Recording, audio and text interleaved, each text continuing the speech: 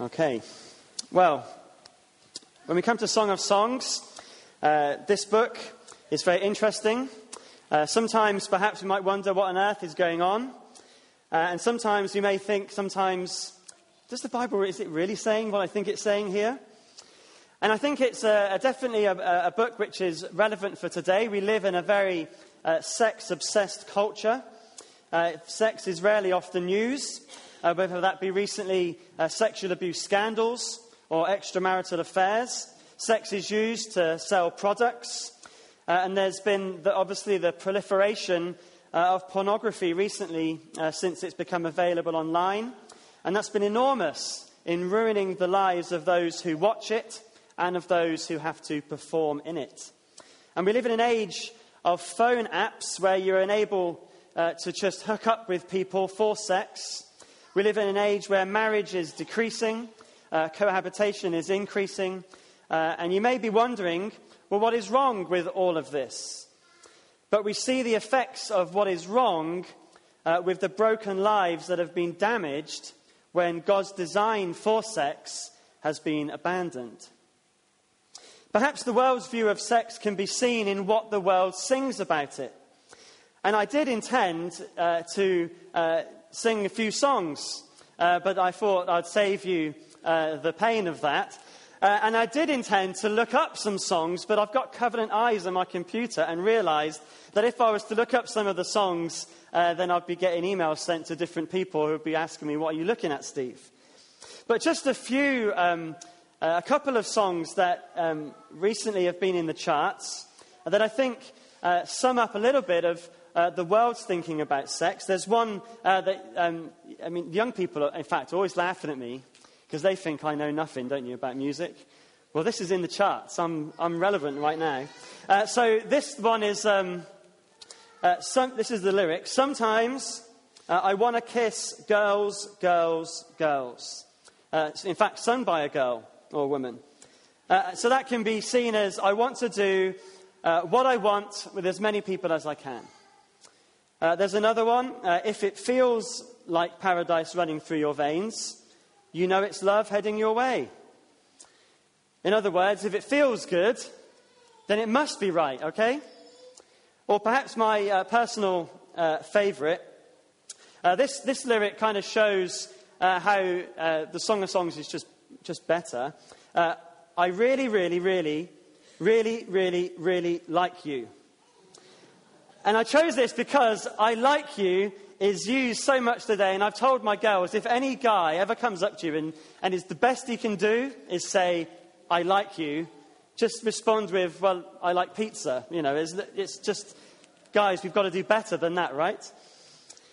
But the Bible sings a different song.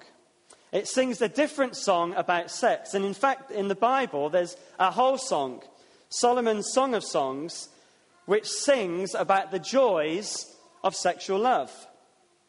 But what we're going to see as we look at this song is that it's different from the world's songs. In fact, this song is called the Song of Songs. When the Bible uses the phrase something of something, it means it's the best or the highest. So in the Bible we have the Holy of Holies, the King of Kings, Lord of Lords, and so on. So this is the greatest of songs, the greatest song in the Bible, the greatest song that has ever been written. And it's the greatest because it speaks of a greater love than anything that this world has to offer. The Christian response to the sexual immorality in the world around us has often been to go to the other extreme altogether. The church can be accused of having portrayed sex as something that is dirty, something that we must not talk about, something which is so worldly that it cannot be something that is godly, and it's been a bit of a taboo. And we've gone to the total other end of the spectrum. But the God of the Bible is the God who created sex. And sexuality is a major part of the human experience and something that God, as our creator, is interested in. After all, he designed it. And this song plays a crucial part in the Bible as a whole, because the one who created sex both encourages us and warns us about the enormous powers that it has in our lives. Sexual love in the Song of Songs is presented as something that's beautiful, something that's exciting, and something that is inherently good that God created. But also it is presented as something that has boundaries, as something which in our fallen world has difficulties as well. The Bible's message about sex can be summed up not by no sex, but rather better sex. Sex as the designer intended it should be. It's not presented here as something that's dirty, as something that's selfish, but rather in Solomon's Song of Songs, we have an invitation to intimacy. All that said, when we read this book, especially together as a congregation, things become strangely awkward, don't they? Perhaps as we talk about things that we don't usually talk about. And I think as we read this book together as a church family, our Heavenly Father has given us the talk, perhaps. All of you fathers and mothers know what the talk is and the awkwardness that perhaps that is when we have to first go and explain these things to our children. But part of the reason it may seem a bit awkward is because of the fact we are fallen humans, and we're no longer in the place of creation where we are naked without shame. And so we snigger when Song of Songs talks about navels, breasts and belly buttons. In fact, what Song of Songs intends to do for us is to bring us back to a place within our marriages and within our relationship with God where we are naked and without shame. But this also applies to those who are not married.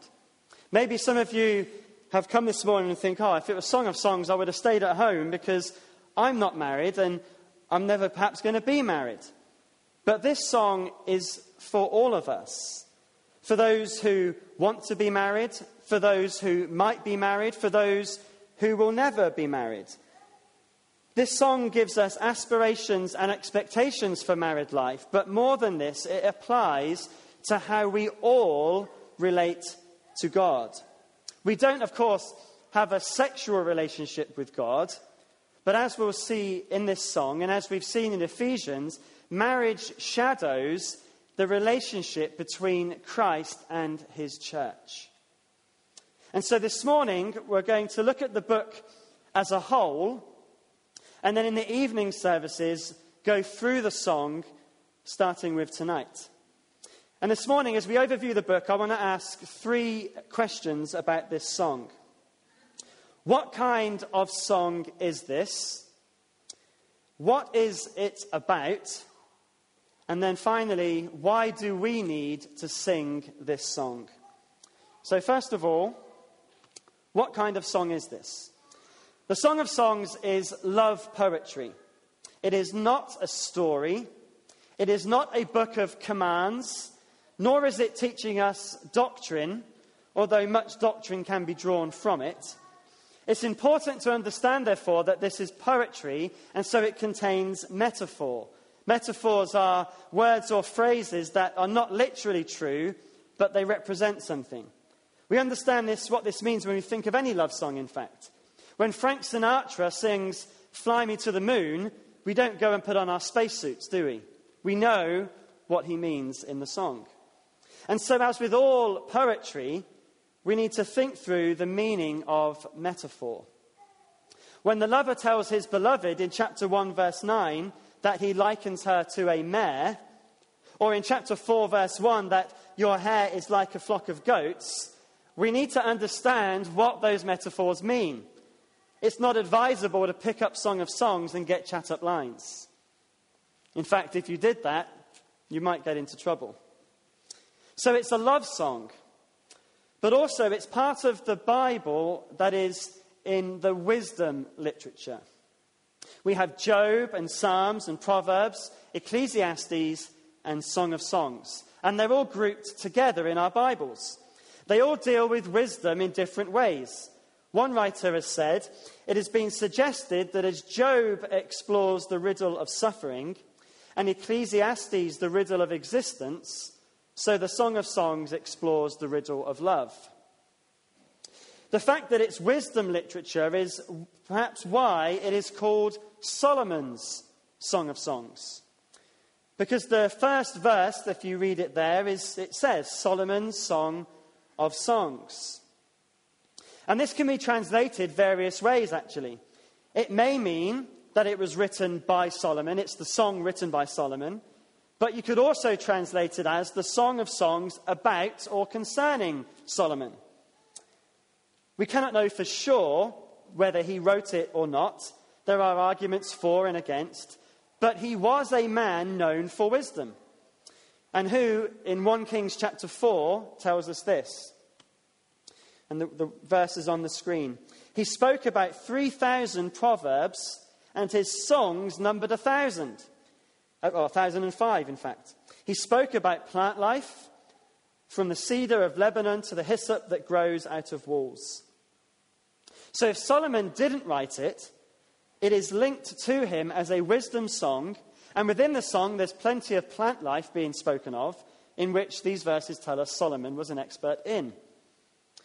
So it's love poetry. It is wisdom literature. And lastly on this point, it is one song. This is not like the book of Psalms, which contains lots of different songs, written over a number of years. There is a unity to this song. It's one unified piece of poetry. And it's a song with different verses, but with one common theme, which is this relationship between a man and a woman. Some people do see a storyline in the book, but it's best to see it and apply it as one song about a love relationship that has lots of different verses. It does, however, seem to build up to the marriage consummation. There are 111 verses before and after the sexual intimacy found in chapter 4, verse 16 to chapter 5, verse 1. So there seems to be a building up to the marriage and then marriage life together, but you can't really, I think, see a story going through. So that is what kind of song it is. The second question, what is this about? Well, this is an area where historically there has been a lot of disagreement. There are some who have interpreted this song as an allegory. An allegory is where each phrase or picture has a hidden meaning. It stands for something else. Those who are familiar with Pilgrim's Progress, that's an allegory. Every character represents something. Or Ephesians chapter 6, where Paul writes about the armour of God, that's an allegory. Each piece represents something. But this has led to some very weird and different things that these verses might mean. So throughout history, people have said that this is a picture of God's relationship with his people and has nothing to do with sex at all. And everything that's written means something about God and his people.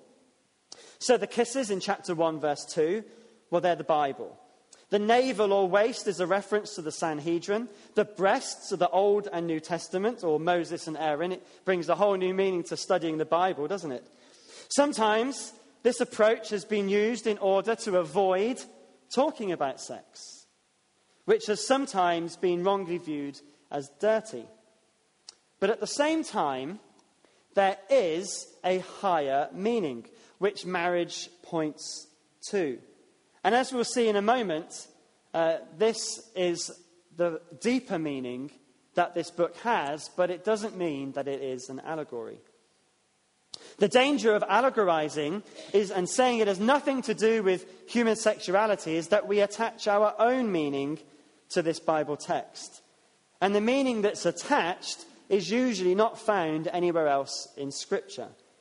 Kisses nowhere else means the Bible, for example. We've got to allow the song to speak for itself. So how should we approach this Song of Songs? Well, as you read the song, at first level, this is about love and sex and marriage. There is a relationship between a man and a woman here. And there are lots of other characters going in this song as well. There are the friends. In the NIV, it uses friends, but others call them the daughters of Jerusalem. There are the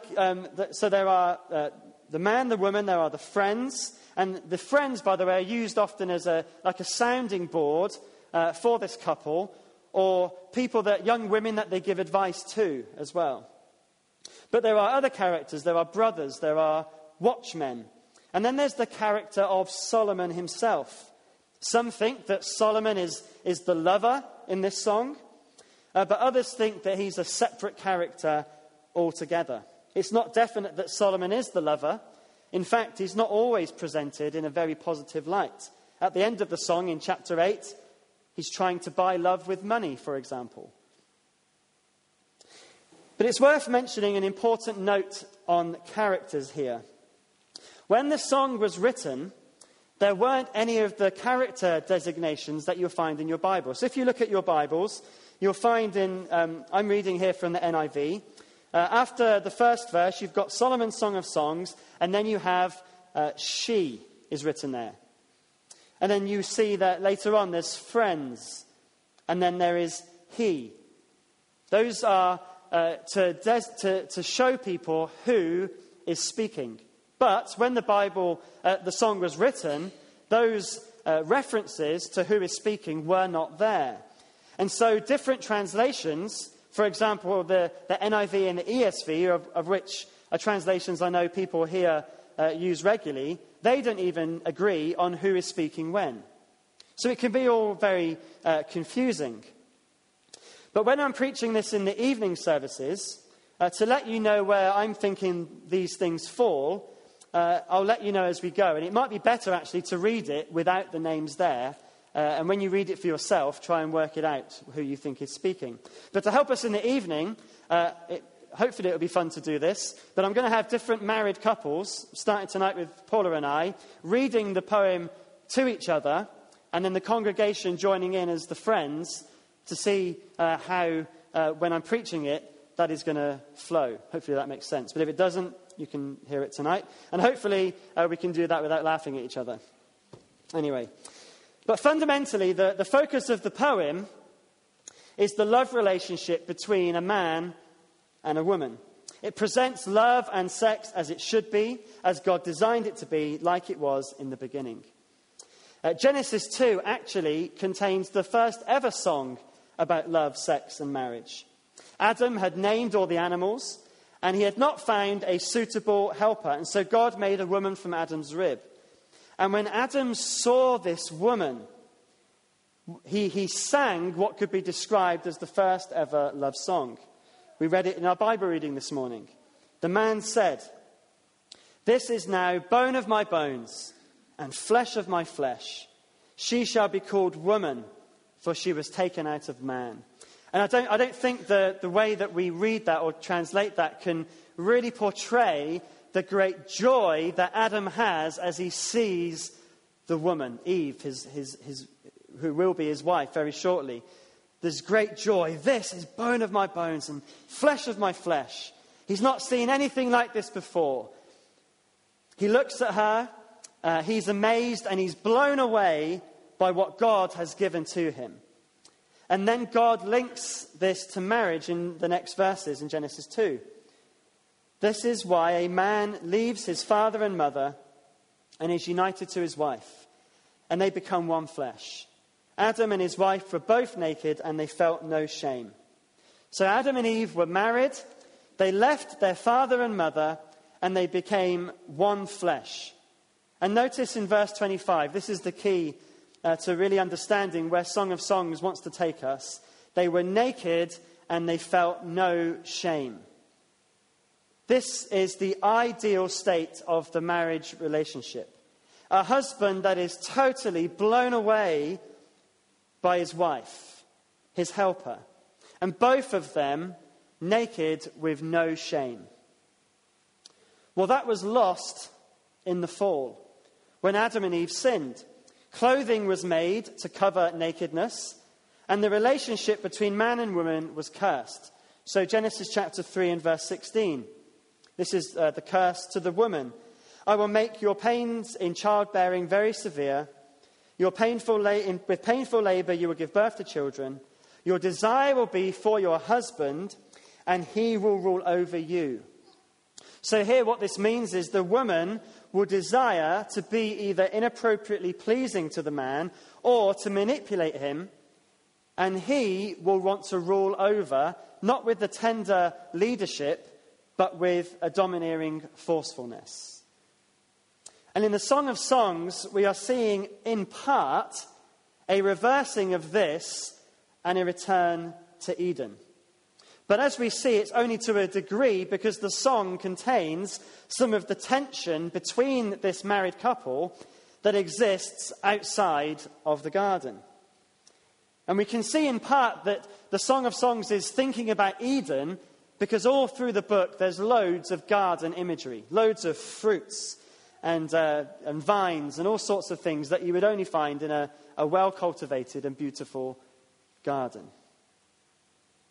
So this song is married love as it should be. And with this in mind, I want us to look at a few places in this song which I think gives us three big themes that are important to see. And first of all, there's the big theme of desire. So the woman in this song desires this man. She wants to make love to her lover, and the man desires to be with his beloved. There is a real longing to be together, especially during times of absence. So look at chapter 1, and let me read verses 2 to 4. Notice the desire. Let him kiss me with the kisses of his mouth, for your love is more delightful than wine. Pleasing is the fragrance of your perfumes. Your name is like perfume poured out. No wonder the young women love you. Take me away with you. Let us hurry. Let the king bring me into his chambers. And then just turn over to chapter 2, verses 10 to 13.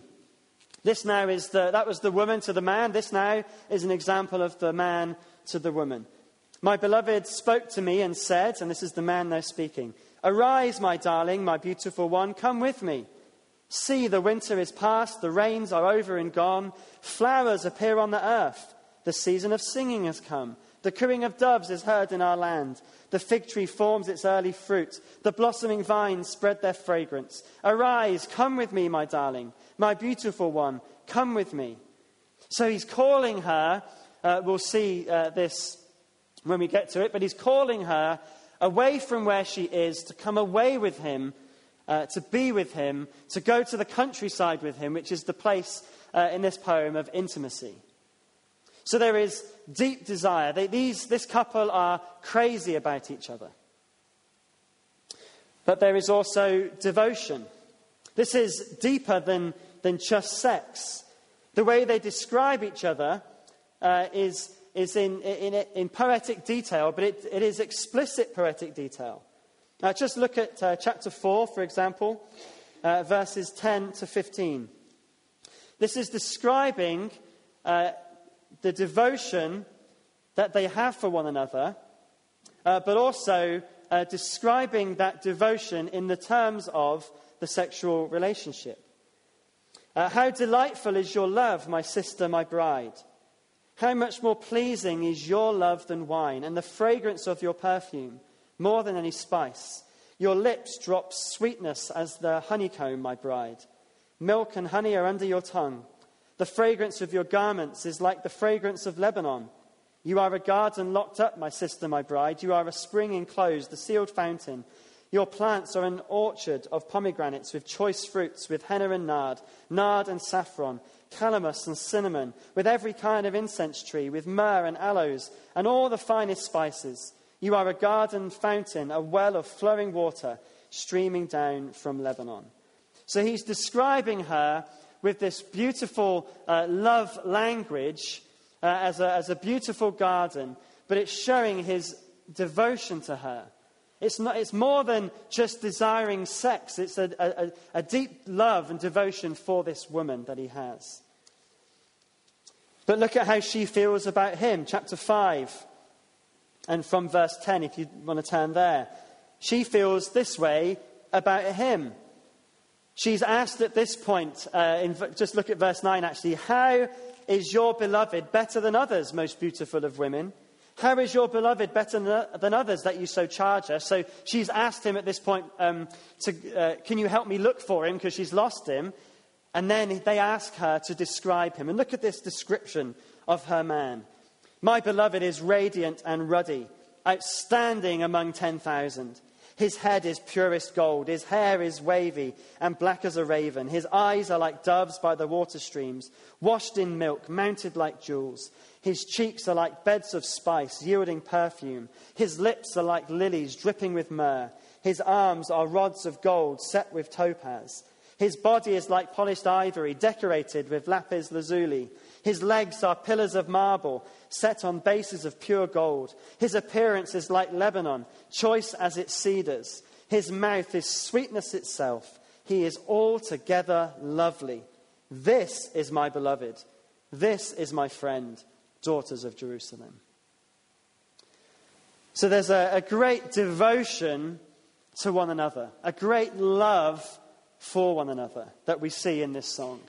And it's a deep love that they have. They also, in terms of devotion, are in an exclusive relationship. Look at chapter 7 and verse 10. This verse is a refrain that comes in the poem a few times. I belong to my beloved, and his desire is for me. I belong to my beloved, and his desire is for me. There's a belonging together. It's a deep devotion to one another. They belong together and they desire one another. So there's desire throughout this poem. There is devotion. And then there is finally deep satisfaction. The first half of this book, or this song rather, is a build-up to the consummation of their marriage. There's 111 verses in the Hebrew before what we read as chapter 4, verse 16 to chapter 5, verse 1, and 111 verses after. It builds up and follows after this central point, which is the consummation of their marriage. And if you look at chapter 4 and verse 16, I'll read just that in chapter 5, verse 1. This is the center of the poem. So he has just described her with all this beautiful language. And then she says, awake, north wind, and come, south wind. Blow on my garden, that its fragrance may spread everywhere. Let my beloved come into his garden and taste its choice fruits. I have come into my garden, my sister, my bride. I have gathered my myrrh with my spice. I have eaten my honeycomb and my honey. I have drunk my wine and my milk. Eat, friends, and drink. Drink your fill of love. And so here we have the center of this song. And we see here the deep satisfaction that they have as they give their bodies to one another. This is deeper, though, than just sex in this whole song. This poem describes a relationship. The song speaks of both physical and emotional satisfaction on every level. Listen to what she says in chapter 8, verse 6. Place me like a seal over your heart, like a seal on your arm. For love is as strong as death.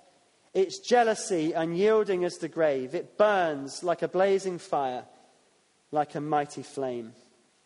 So her love here is described as stronger than even death. And it's described as a burning fire or a mighty flame, for which some translate as the flame of the Lord. In other words, it's a holy, godly passion for her man. But at the same time as showing this desire and devotion and deep satisfaction, this song also shows the effect of the fall upon our relationships. There is in this poem times of longing and searching. There is times of separation and times of great misunderstanding. So it's not perfect. We're not in Eden. We're not in new creation. But there is a longing and a searching which shows that we're in the place of the not perfect, the not the not yet of this relationship. However, there is another level to this song. For those of you who will never marry, for those of you who are perhaps not even interested in marriage, this song is for you as well. And although many older commentators avoided sex completely, they were not totally off track. Often in the Old Testament, marriage has been a picture of the relationship between God and his people. If you're taking notes, I'm not going to read these because of the sake of time, but if you write down a reference here, Ezekiel chapter 16, verses 1 to 14, and Hosea chapter 2 and verses 14 to 20, those are Old Testament examples of how God uses marriage to picture the relationship between him and his people Israel. In fact, the Ten Commandments are a little bit like a marriage covenant, where God and his people make an agreement to be together and have that covenant, which is a lot like the marriage covenant that we make as husband and wife. But this also translates to the New Testament. The New Testament clearly teaches us that sex and marriage are an earthly picture of a much greater reality, that of the relationship between Jesus and his church. So Paul in Ephesians chapter 5 says this: "For this reason a man will leave his father and mother and be united to his wife, and the two will become one flesh." This is a profound mystery, but I'm talking about Christ and the church. But all of the Old Testament, which includes the Song of Songs, ultimately finds its fulfillment in Jesus. After the resurrection, Luke tells us about Jesus meeting two disciples on the road to Emmaus who did not recognize him. And Jesus opened up the scriptures and taught them. And this is what Luke says he did. And beginning with Moses and all the prophets, he explained to them what was said in all the scriptures concerning him. Jesus showed how all of the scriptures pointed to him. And all the scriptures include Song of Songs. And although even the name of God might not even be mentioned here, some people argue chapter 8 verse 6 says about the flame of the Lord, but it does ultimately point to Jesus. The Old Testament's not, by the way, some kind of Where's Wally book where we have to try and find the hidden Jesus in the Old Testament. Rather, we interpret the Old Testament in the light of the New. And so the desire and the devotion and the deep satisfaction that we find in this song is also true of our relationship with God. The sexual union of husband and wife shadows the union that exists between Jesus and his people, the church, the bride of Christ. And so when we apply this song within marriage, we can also apply it to our relationship with Jesus. I should be joyfully desiring my wife and having eyes only for her, but so too must I have that for Jesus. He has desired me, he has sought me, he has found me, and we have that relationship. Truly we can say of Christ, I am his and he is mine. We should desire Jesus. I should be devoted to my wife, seeking to please her, seeking to love being with her. But so too must I be devoted to Christ, to love him with all my heart, soul, mind, and strength. And how devoted is he to us? He loves us by laying down his life for us on the cross to pay for our sin. I should find deep satisfaction in the wife that God has given me. But so too can I find deep satisfaction in Jesus. Jesus came to give us life to the full. Only in following him do we have deep satisfaction, because only Jesus, the God who made us, can truly satisfy us. But more even than that, more than husband and wife and Jesus and church in the here and now, there is a future sense to this song as well. It takes us back to Eden, but we know we're not going back to Eden. We know that we'll never be there, and we'll never be without sin and without all the problems that come even within the marriage relationship this side of heaven. In heaven, there will be no marriage between men and women, but there will be a wedding. In Revelation, we read this. It says, before this, on the screen, it says, "Then I heard what sounded like a great multitude, like the roar of rushing waters and the loud peals of thunder, shouting, 'Hallelujah! For the Lord our God Almighty reigns. Let us rejoice and be glad and give him glory. For the wedding of the Lamb has come, and his bride has made herself ready. Fine linen, bright and clean, was given her to wear.'" All the desire, the devotion, and the deep satisfaction in Jesus this side of heaven will not be complete. But on our wedding day as a church, when we are joined to Jesus as his spotless bride, all will be well. And on that day, when we see him as he is, and he will see us as we are, he will delight in us, and it will be pure joy for all eternity, naked but not ashamed. Revelation 22, in fact, describes the place where we will be with God.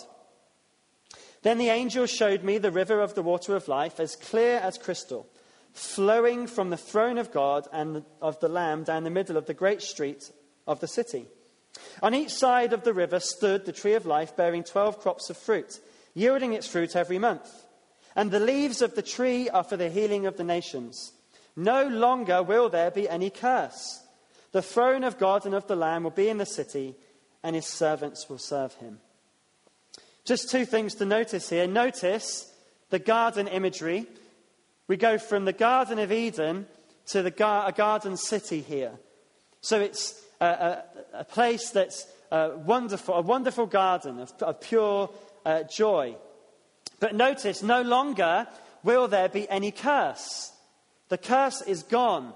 And so all the problems that we have this side of heaven, even as Christians, all that will be gone, be no more, and will be with our husband, Jesus, forever serving him. Now, a word to men. It might seem strange to you to think of yourself as the bride of Christ, but we've been telling our women to think of themselves as sons of God for many years.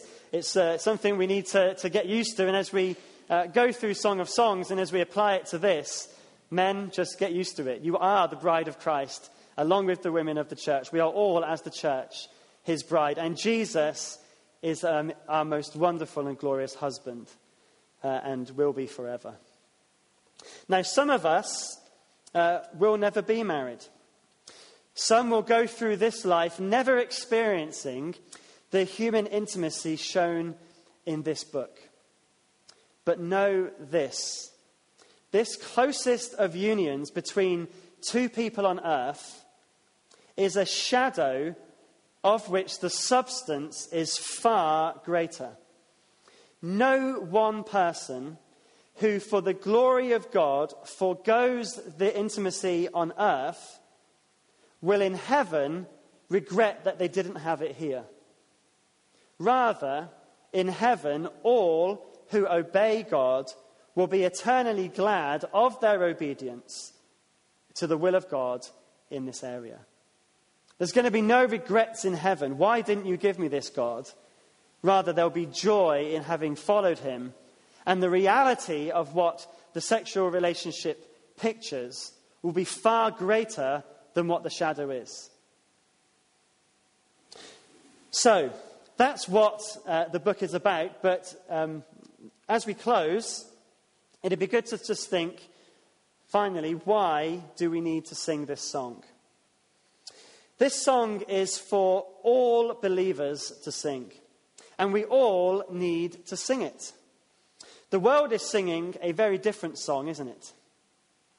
C.S. Lewis talks about, in one of his books, about a gang of hooligans breaking into a department store overnight and changing all of the price tags. The next day, it's business as usual, and the customers come in and they find that they are the really expensive items are dirt cheap, and the cheap and nasty things are sold at large prices. And that's what the world has done with sexuality. It's turned everything on its head. On television, with books, the internet, and so on, this beautiful gift that God has given us and pictures Christ's relationship with his bride has become the object of smutty humour, sordid images, and licentious attitudes. Things have been turned on their heads, turned upside down, but this song sings the right song, the song as it should be sung, about this most beautiful of God's gifts. We need to take our values from God's word, and so we need to be singing this song. And we need to see something far better than what the world is showing us. I don't know what is going on with the lights, but I'm hoping they're not going to blow up or something. But don't worry. Fire drills in June. not today. Anyway, I've totally lost where I was going now. Sorry. So we need to be singing this song, singing God's song about sexuality and all that it points to with our future in Christ. But we need to sing it with our eyes on Jesus. When we look at this song, the man and the woman are talking to each other, or rather, they're singing to each other. And when I'm doing the readings in the evening, I want to try and show some of that as we try and sing. I'm not going to literally sing, but read the song as it's supposed to be read. But as Christians, we are singing this song with Jesus. We're singing it together as the bride of Christ and him being the husband. And truly we can say of him, I am my beloved and he is mine. But in conclusion, I just want to make one other point. And that's this. I realise that as we come to sing this song, we come in very different situations. Some of us come as married and very happily married. Some come married but having difficulties in marriage. Some come who will remain single and are very happy to be single. Some come who are single and who long to have this relationship. There are some who come as widows and have lost the marriage relationship that they had. And for some, this song can be very painful because of abuse or terrible experiences that some of you may have had. So how do we sing this song in the various situations that we come to sing it with? Well, if you are married, this song is not a sex manual where you'll get better tips or technique. This is a love poem where you are shown how to be a true lover. As married people sing this song, it ought to show us how to love one another. And as we apply this to Christ, how our marriages ought to picture that great relationship between Christ and his church. We should be arrows pointing to Jesus for our children and for each other as a church. But if you are not married, there is nothing wrong with the longing to be married. In fact, this book, as we read it, may make you long more for it. But our greatest longing and our great desire and devotion and source of satisfaction is in Christ. And if that is so, if we're not married, we need to be prepared to live lives of purity until God provides a spouse. And if he doesn't provide a spouse, be always looking forward to that greater wedding that all marriage points to and all Christians will participate in. We should be striving for Christ now and looking forward to the day that's to come, whether we are married or not. And I want to say a final word to those who come to this song after much pain in this area. In taking us back to Eden and showing us a couple that's striving for what sex and relationships should be, we see even in this song that it's not without the frustrations and struggles that come in this fallen world. And we need to acknowledge that for some of us, those frustrations and struggles have been very painful indeed. But God makes us new creations in Christ, and he enables us, as he changes us, both if we come into marriage after struggles and difficulties with sex, or within marriage we're having those struggles, he enables us through the Spirit to have marriages that are fulfilling and that do point to Jesus.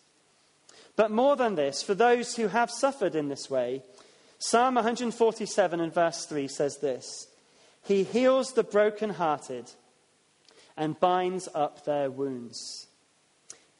He will heal our hearts. And to every brother and sister to whom Song of Songs opens up difficult wounds from broken marriages, from abusive relationships, or lost loved ones, may you know this: we are all, as the church, the bride of Christ, people who have a husband in heaven who will one day heal every heart of every member, male and female, completely. And we can look forward to that day, that great wedding, when the bride will be with her beloved forever and ever. And all of our hearts will be healed, all of the pain will be gone, and we will all be there with Jesus. No non-married people in heaven, because we'll all be married to Jesus. And it's going to be wonderful, and it's going to be forever. And so when this song gets hard, and it will be hard, it challenges each of us, we can look forward to the day when there's no frustration and we'll be with our husband forever. Amen. Well, hopefully that's whetted your appetite. If you want to hear more of Song of Songs, come in the evenings. But for now, we're going to respond by singing. We're going to sing of the future day that we belong to. We belong to the day that's to come.